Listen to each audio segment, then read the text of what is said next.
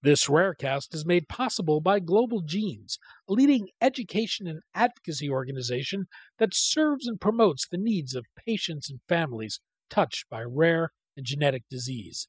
Since 2009, Global Genes has been building awareness, developing patient focused education and advocacy tools, and funding patient care programs and critical research.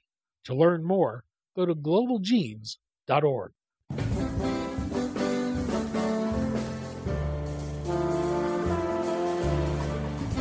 I'm Daniel Levine, and this is Rarecast.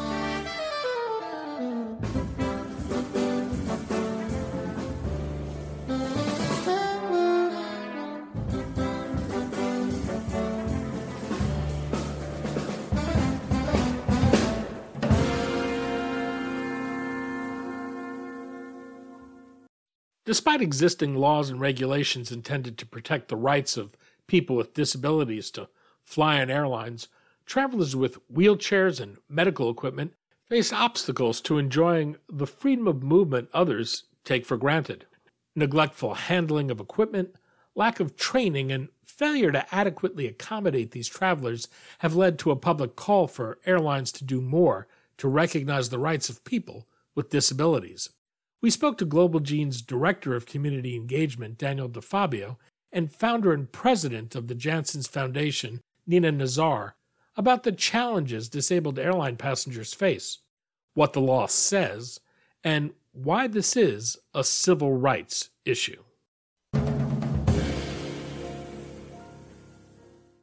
Nina, Daniel, thanks for joining us. Good to be here. Thanks for having us. Yeah, thanks for having us. People love to gripe about airlines, delays, bad services, lost luggage, but for people with disabilities, air travel can be a true nightmare. There are laws and regulations requiring airlines to accommodate people who are disabled. Daniel, perhaps we can begin with the state of air travel for disabled passengers. How accommodating are airlines to the needs of these passengers? Yeah, I guess I'd have to say not accommodating enough, not by nearly enough. From my personal experience with my son in his wheelchair and from the stories I hear in the rare disease community, it's very limited efforts to accommodate, and they seem to be very rooted in ableism, the idea that you should be able to get from your chair to our seat, right, as an able-bodied person would, or even not to diminish someone else's situation, but even if your wheelchair use is because of, let's say, paralyzed from the waist down, that's a different set of needs and abilities. And the assumption must be, from the airline point of view, that it's something like, you need the wheelchair when you're walking, but when you're in our seats, you're not walking, so you don't need it. And that's one of the reasons I wanted to introduce the rare disease component. So many people with rare diseases may rely on a mobility device or a wheelchair or other medical equipment while traveling on a plane. And I think it's a chance to say, this isn't just a wheelchair, this is the wheelchair that helps for a number of things, not just the alternative to walking. It holds your head in the position you need. It holds your chest in the position you need to be able to breathe.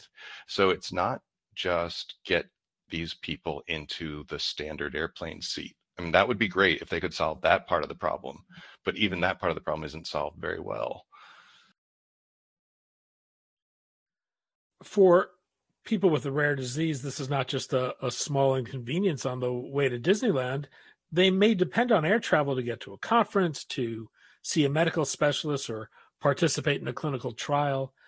Daniel, as you've interacted with the community on this issue, what do you hear from them? How significant a concern is this?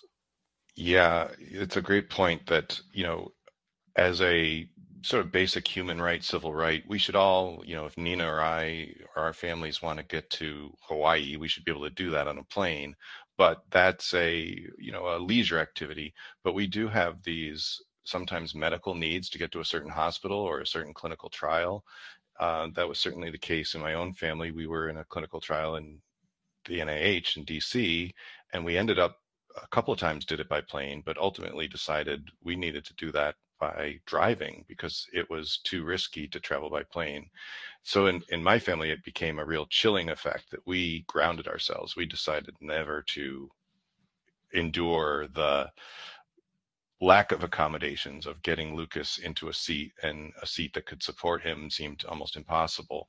But we've heard, yes, from a lot of people in the community that have just recently, over 200 people have told us at Global Genes have told us they have this kind of experience, these negative experiences with their travel because of usually a wheelchair, but maybe some other medical equipment too.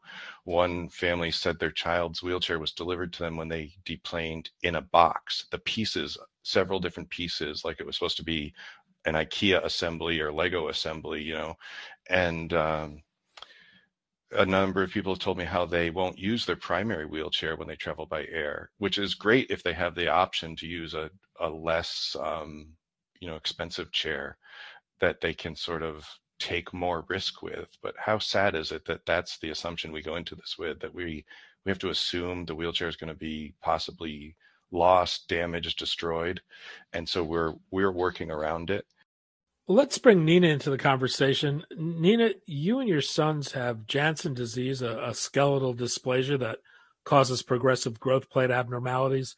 What's the impact of the condition on you and your son's mobility? Yes, so Jansen's affects every bone in our body, and it makes mobility extremely difficult. So my boys and I, we depend on a power wheelchair, which is a customized wheelchair to travel. And so it does make airline travel very difficult. But before I sort of talk about some of that, I want to really go back to some of the things that Daniel said in the beginning. So, the question about airline travel really is a fundamental, human rights discussion. And there is the Air Carrier Access Act, and this describes the fundamental rights of air travelers with disabilities. And it is a Bill of Rights, which was implemented July 2022. And this is a federal regulation. And the Bill of Rights actually consists of almost 10 different rights that all carriers, airlines have to abide by. And the fundamental of those is the right to be treated with dignity and respect when we fly. And along with that is the right to receive information about the kind of services that are on offer when we sign up for a flight. What are the airline's capabilities? What are its limitations? I have had an experience where a few hours before, the previous night before a flight, I was called and told that I wouldn't be able to fly because my wheelchair would not fit on the airline. And, imagine my shock to know that there are certain stowaway sizes and my wheelchair would not fit. And I had already bought the ticket and I was going to speak at an event, and they said that to me. So the right to receive information at the time of buying your ticket is a fundamental right in this Bill of Rights. And the right to receive information in an accessible format is also important. And the accessibilities within the airport facilities, a lot of us in the rare disease space, as well as people with disabilities, we fight for being included in these spaces. Many of us don't even realize that these are our fundamental rights that we're fighting for. It's not just a feel-good thing or, a good Samaritan kind of feel-good thing to do. It is a basic human right that is afforded to us by these Bill of Rights that have been codified by federal regulation. And this, again, covers service animals, traveling with assistive devices, having assistance on board the aircraft, and also, having certain seating accommodations. Nobody really understands that we have that opportunity to talk to the airline and say that the seat will not accommodate me, and I need to be able to be moved up either to the front or to have more leg room. Many times I have traveled with my boys after surgery, and they have not been able to sit on a regular seat. And in those circumstances, if the plane has available seating and arrangements, they should be accommodated. But they have all these stipulations that make it extremely uncomfortable and undignified, because they make such a big deal about it. They have these rules where you can't put things in front of you for a takeoff and landing. But with people with disabilities, you've had surgery and your legs are just sticking out in front and you can't bend them, and you need a pillow or a cushion or a support. Those are accommodations that are needed, and we have the right to those accommodations.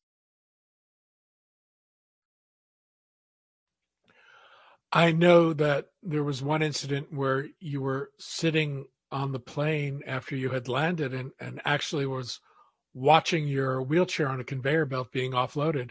What happened? Yeah, it's the horror story of your, basically your nightmares. Every time we travel, I make it a point to record, my wheelchair, just so that no one will say, well, it was broken or something like that. So I always take pictures of my wheelchair, and as it's being loaded into the luggage compartment below the plane, they put it onto a conveyor belt, and as when we landed, they were taking it off.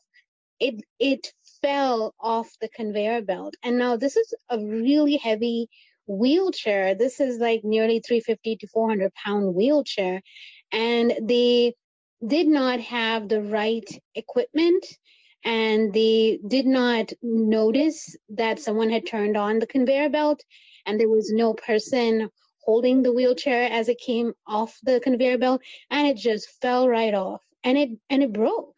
And many times we have said, no matter how much we explain how to take care of it to the people who are putting it on the plane, we don't really get an opportunity to talk to the people who are offloading the devices. And that's where there's a lack of training, there's a lack of accountability. Some of these airlines use third-party vendors, so they may not have their staff that are offloading, baggages. And no matter how much they say that everyone is trained, airlines have so much turnover, especially in these areas, that they just cannot keep up with training everyone. And they mishandle, mistreat. They don't have the right equipment. I've seen guys down below where they say, "Don't worry about it. We're strong." It's a macho kind of talk where we're going to carry this off. Don't worry about it. And I'm saying, this is dangerous for you and for everybody around you, as well as for the wheelchairs that can get damaged in this process of machoism. So I think there's a long way to go for us as people with disabilities to be able to travel with dignity, with making sure that our wheelchairs are not damaged when we arrive, and get stuck in the airport. I mean, just like Daniel said, my kids, they don't want to travel. Like, we don't go on vacations where, we have to use an airline because it's so stressful. It's just not worth it. And so if I ever think about, going on a vacation and, and I tell my children, they're like, let's just go to the park nearby or something like that. They don't want to fly because it's traumatic. It's very, very difficult. And the fact is, people around us, like the common people who are just sort of viewing this from an external lens, they don't really understand why we're upset. They don't understand why we're, demanding to be treated in a certain way. My kids have actually heard from others on the plane saying, call the police on them. They're holding up the plane. And, and they've been so worried. And, they were 11 and 8 at the time, and they were so worried. They really thought their mom was going to be arrested. So because I demanded that my wheelchair be treated with respect, and they had broken it, and I was livid. So it really, it impacts the other travelers. It impacts the airlines taking off on time for their next flight, because we're stuck. We're stuck on that jet bridge and we can't move. Let's talk about that. People who don't live in this world may think it's not a big deal. There are wheelchairs all over the airports. They can give you a loaner. How specialized a piece of equipment is your wheelchair? And when damage like this occurs, what does it take to get a resolution?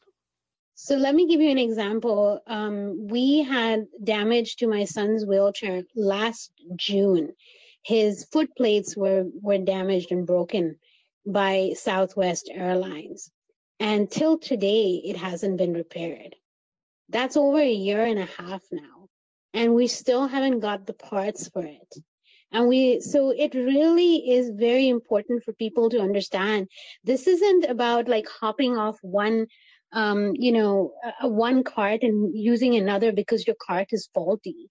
You can't move around. Like he has been, improvising with, makeshift plates and makeshift devices to use his wheelchair to go to school and other places. It's not convenient. And my boys, their bones, they bend.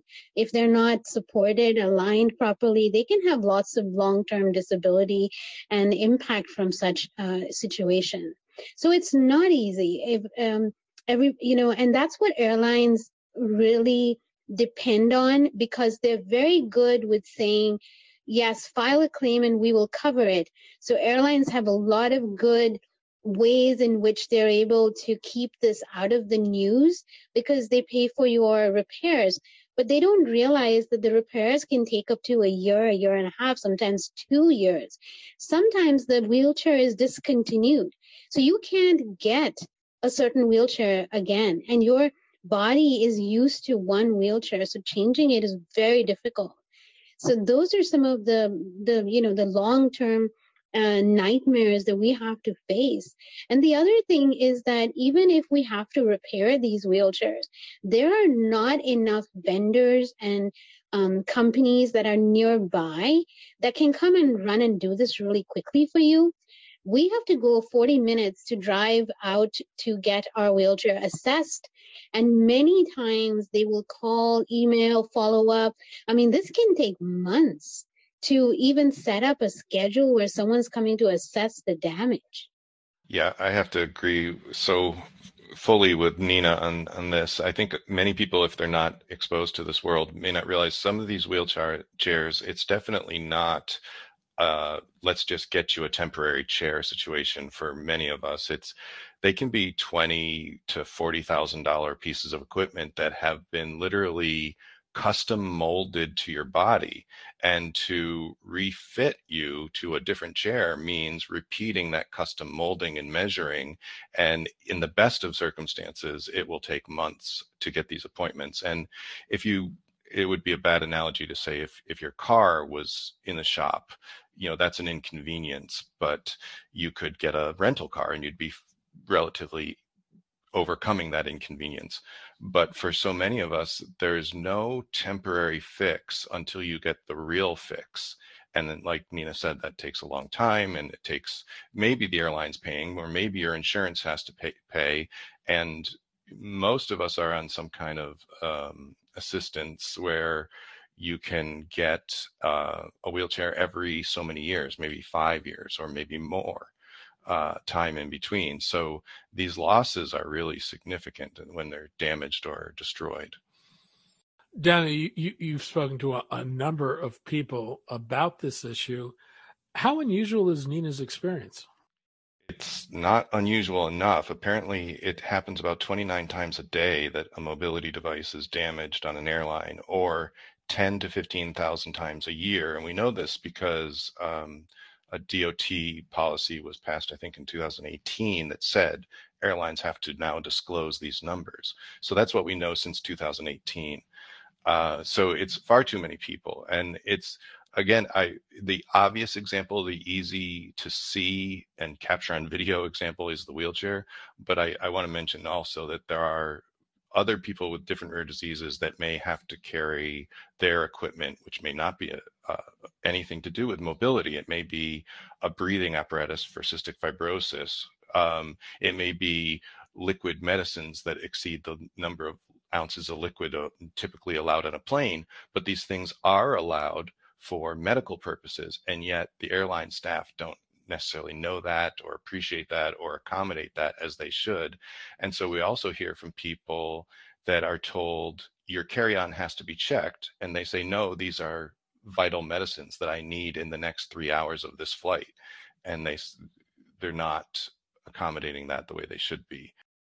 Yeah, and also there are stipulations for, having a companion providing a certain type of assistance. Like, for example, you could have a reader for a passenger who is blind or who has low vision, an interpreter for somebody who is deaf or hard of hearing, or even a safety assistant if the passenger has a disability and cannot assist themselves. So these are all under the DOT Bill of Rights that I spoke about. But a lot of travelers don't know about this. And airlines, like Daniel mentioned, airlines do not inform patients who are traveling that these are things that we can actually avail of. The other thing I wanted to mention about the numbers of reported damages.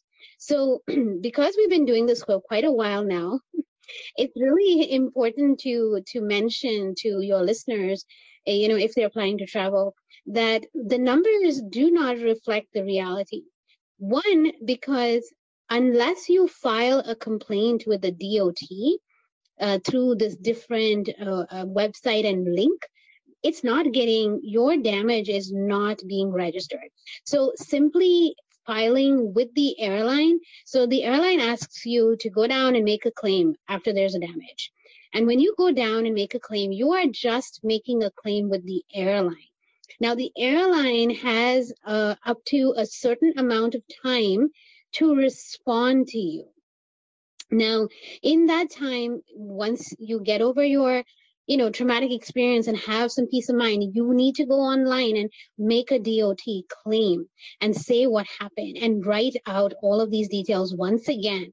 However, if the airline responds to you within a certain time frame, and it doesn't mean that they have repaired your device, it's enough to just for them to say, yes, we acknowledge our error and our mistake. We're so sorry for the inconvenience.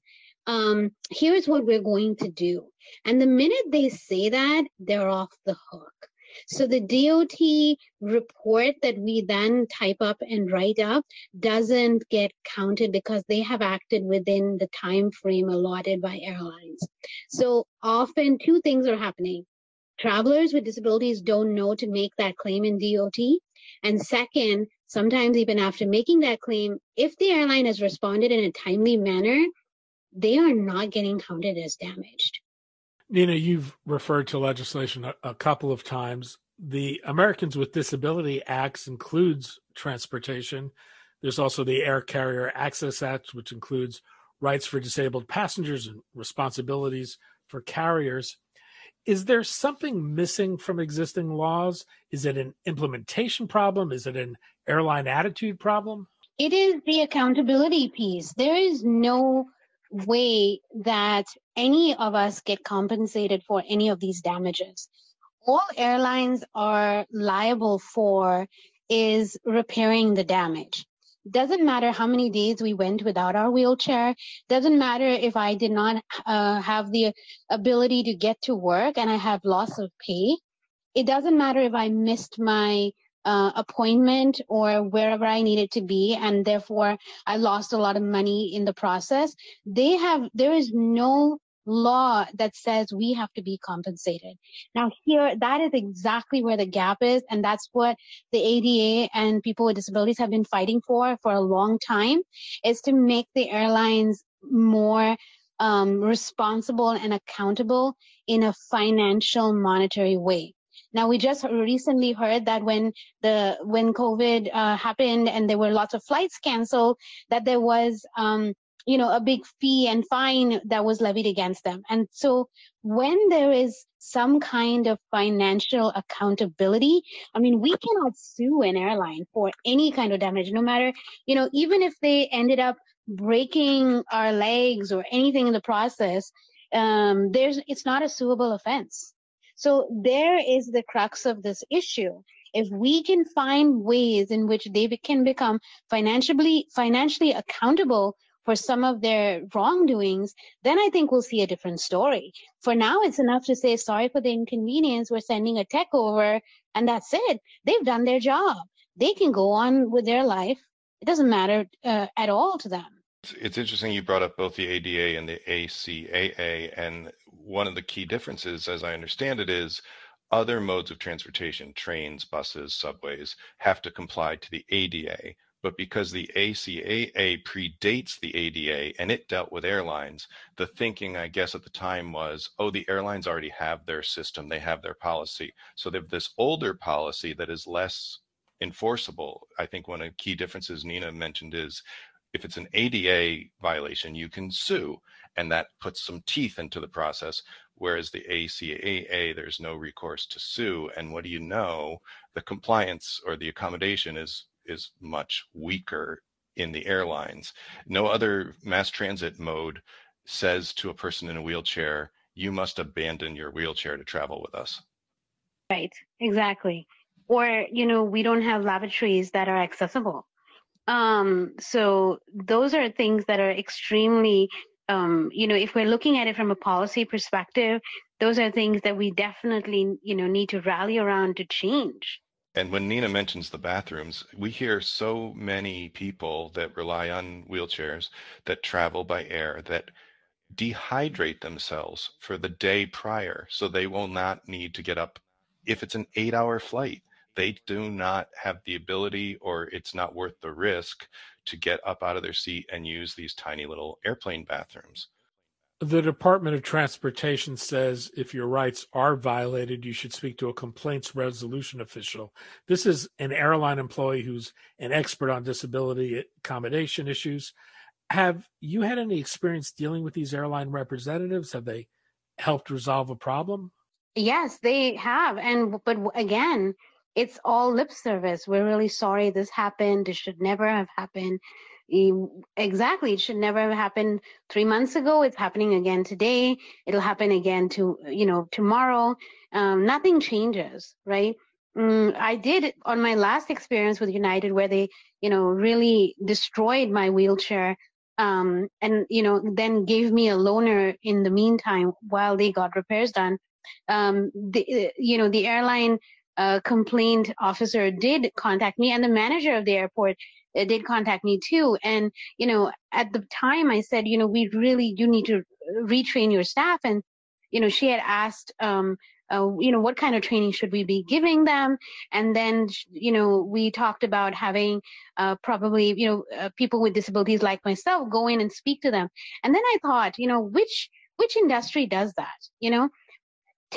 Putting the burden of training your staff on the people who you have impacted. Like, which industry does that? Like, where in your training manual does it say that you will get people who you have wrongfully harmed come to train? I find that ridiculous. They need to set money aside. They need to be able to hire accessibility and disability professionals to come in and work with them. And they have to get equipment. There are airlines like United Airlines who don't have the wheelchair cart that allows them to safely put wheelchairs on board an aircraft. So they are carrying them. These monstrous wheelchairs, which are so dang heavy, they are lifting them up to put them in the aircraft. I mean, that's a recipe for disaster. So you cannot invest. It's probably $1,000 or $2,000 to get one of those wheelchair carts, but you would like to get somebody with a disability to come and tell you that. Zach Wichter of USA Today has been doing a lot of reporting on this issue and bringing national attention to it. He told the story of one disabled woman in Ireland who had to crawl off her flight. Nina, what's air travel like outside the United States? That's a really great question. I was in Vancouver, um, a couple of months ago for a talk, and I was really very, very surprised and impressed with their service to people with disabilities. I mean, their whole terminal had a dedicated walkway and a dedicated counter for people with disabilities, not like the ones you see in American Airlines, but it had a nice lounge and it had so many comfortable seating options, and they came and they talked to you personally. I thought that was wonderful. I've never seen that anywhere before. And they talk to you about different ways in which they would accommodate you on the flight and what you needed. So I think that it can be done. And there are models out there that we could emulate. I just think that ultimately there is no accountability. They do not give, they do not care whether they are impacting us. I've actually had people from, on an airline tell me that I travel too much. Maybe you shouldn't travel too much. And I was so shocked and horrified. I had no words to respond. Like, I was shell shocked. I mean, how dare you tell me what I should be doing? It's none of your business. If I want to travel for work or if I want to travel anywhere, that's my business. So yes, I think it's a whole culture shift along with, having that. And when you're the last person to deplane and you are the first person to get on and the last person to deplane, and you're sitting in the airport hours after everyone has left and you're still in the airport trying to figure things out, that they have not thought about people with disabilities. Daniel, do you hear anything from overseas travel than you hear in the U.S.? Well, I'm glad to hear Nina had a good experience with a Canadian flight, but I did see, and maybe you have too, a recent television news from the CBC, their show Marketplace, which followed a woman with a rare disease she was also had a trach or a ventilator in addition to her wheelchair. And that's another aspect I want to bring up when we talk about rare disease as a subset of maybe wheelchair users, because it's not just the seat with wheels. It's the seat that holds maybe your breathing tube or your food tube or your colostomy bag or whatever else that is medically vital to you gets wrapped up into this chair experience. And a transfer is a complicated thing. So in many such situations, if someone is going to assist you in transferring from a wheelchair, they need medical training to do that.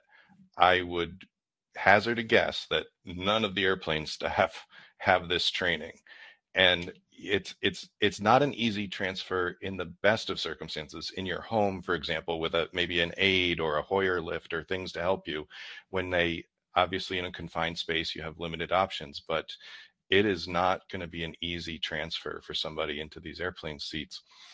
So back to your point, Danny, if people did check out that Marketplace special from the CBC, they would see at least one example of Canada's version of these problems. Let me ask each of you, what advice would you give people with disabilities about how they can understand their rights and become better advocates for themselves with airlines? Daniel, how about you start? Some of it is knowing that Bill of Rights that Nina referred to. That's a great first step. There is a little bit of maybe a baby step in the right direction when Nina mentioned not being told to the last minute that her particular airplane couldn't accommodate her size of chair in their cargo hold. First of all, that shouldn't be the case, but unfortunately it is, and it is all too often. And where there's a little bit of hope on this front is some airlines are now publishing in advance which airplane models have which size cargo holds. But that's great because you can be informed in advance, and the idea here is that you would then select a different flight because that particular flight can't take your wheelchair. But this is putting the problem back on the people who are most vulnerable to say, again, in this sort of ableist attitude, you need to fit our equipment, not our equipment needs to fit you. And even our cargo hold can't fit you. So it's maybe a tiny step in the right direction, but it's not ideal. Yeah, I mean, much to what Daniel said, I think it's really important that we do not stop traveling. It's that vicious circle of, well, people with disabilities don't travel, so we don't need to make these accommodations. But we're not traveling because they're not accessible. So it's a vicious cycle. So the more we do travel, the more we will be forcing them to make the accommodations and give us the rights that we deserve. So I think the first thing is, like, I've heard from several people with disability that they don't want to fly. Like I myself, I'm so over it. I'm so, angry that I insist on flying, and I will fly the same airline just to see if they got it right again, or they're going to make it a mess. And so I have that spirit in me, but not everybody does. But it's important that we show up, that we are seen, because the more of us that travel, the more they're going to take that as a challenge to get it right.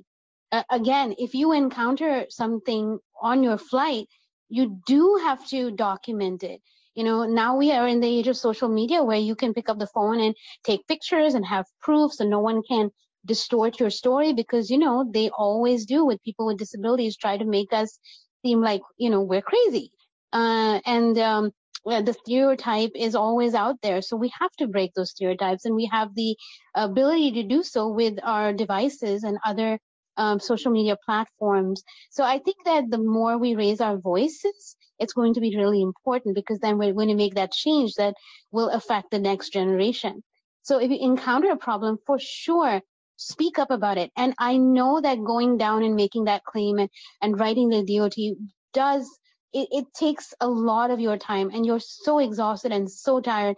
And like Daniel mentioned, if you have other medical, you need food, or you need to change your bag out, all those things, it becomes so difficult to go down.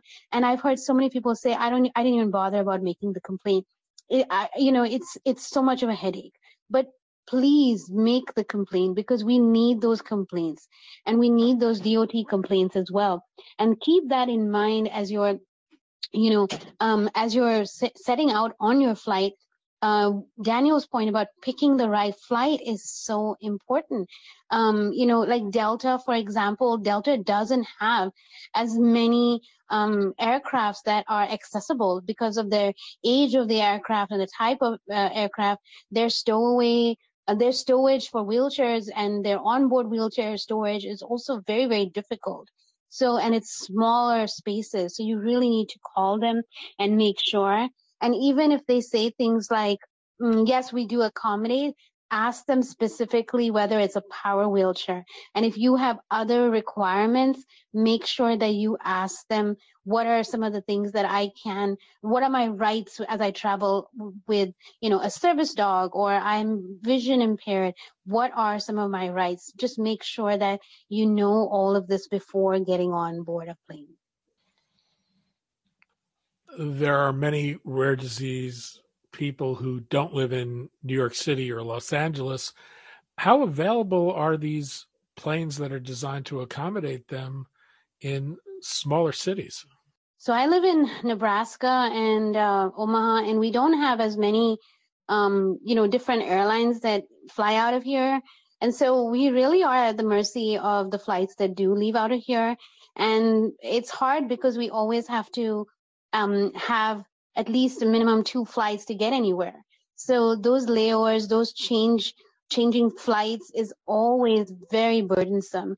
And so, yes, to your question, not many. So if you are in a rural part, or you're not in these big cities, you are going to be stuck for access. Daniel, you're leading an effort within Global Genes to raise awareness about this topic. Global Genes has posted a petition online, and it's seeking signatures from the rare disease community. Who is the petition for, and what action do you want them to take? Well, I'm glad to say so far about 720 or more people have signed on to that. Initially, we just wrote it as an open letter, and the community saw it and said, could you please make this a petition and can we add our names to it? So we did that. And of those, about 200 have indicated that they have a personal experience like this, a negative experience traveling. But who is it for? We're hoping. We did tag some of the legislators who have been working on this issue. It got good passage in Congress, the House, but not yet in the Senate. And initially, our first piece on this was to amplify what the muscular dystrophy group was doing to call people to engage with their legislators to urge the passage of this. So that was one aim. But of course, if we've also tagged the airlines in our social media. If we can get the attention of the right person at the airlines, maybe that makes a difference. Maybe it embarrasses them, or maybe it plays on their sense of moral justice and the press too. You know, Zach Wichter, as you mentioned, has been a great ally on this issue, and I was glad to connect him to not only Nina but Sean Baumstark from Two Disabled Dudes, and I'll continue to send him some of these rare disease stories because, as I said, I am passionate that this issue is not only the broad issue of all people in wheelchairs, but the specific examples of rare disease people included in that conversation. So we're, you know, maybe a best case scenario would be someone from an airline contacts us and says, unfortunately, as Nina pointed out, why should it be put back on us to come up with the solutions? But at least they would be listening to some of the right people in the conversation. So that might be a possible good outcome here. And where can people go to learn more or add their name to the petition? Yeah, the easy way, go to globalgenes.org and then search airlines. But if you want the precise URL, it's globalgenes.org/blog/why can't people with rare diseases, wheelchairs fly major airlines? So I know that's a mouthful. I would just search airlines when you get to Global Genes. Global Genes Director of Community Engagement, Daniel DeFabio, and founder and president of the Janssens Foundation, Nina Nazar. Daniel, Nina, thanks so much for your time today. Thank you, Danny. Thank you. Thanks for listening. For more information about rare disease and to connect to the rare disease community, go to globalgenes.org. To keep up on the latest news and trends affecting the rare disease community, be sure to visit raredaily.org. You can subscribe to the Rarecast RSS feed through raredaily.org or through SoundCloud, iTunes, Stitcher, or your preferred podcast manager. The Rarecast is produced for Global Genes by the Levine Media Group. You can also find our podcast, The Bio Report, on these popular podcast sites. Our theme music is composed by Jonah Levine and performed by the Jonah Levine Collective. We'd love to hear from you. Drop us a note at danny@levinemediagroup.com.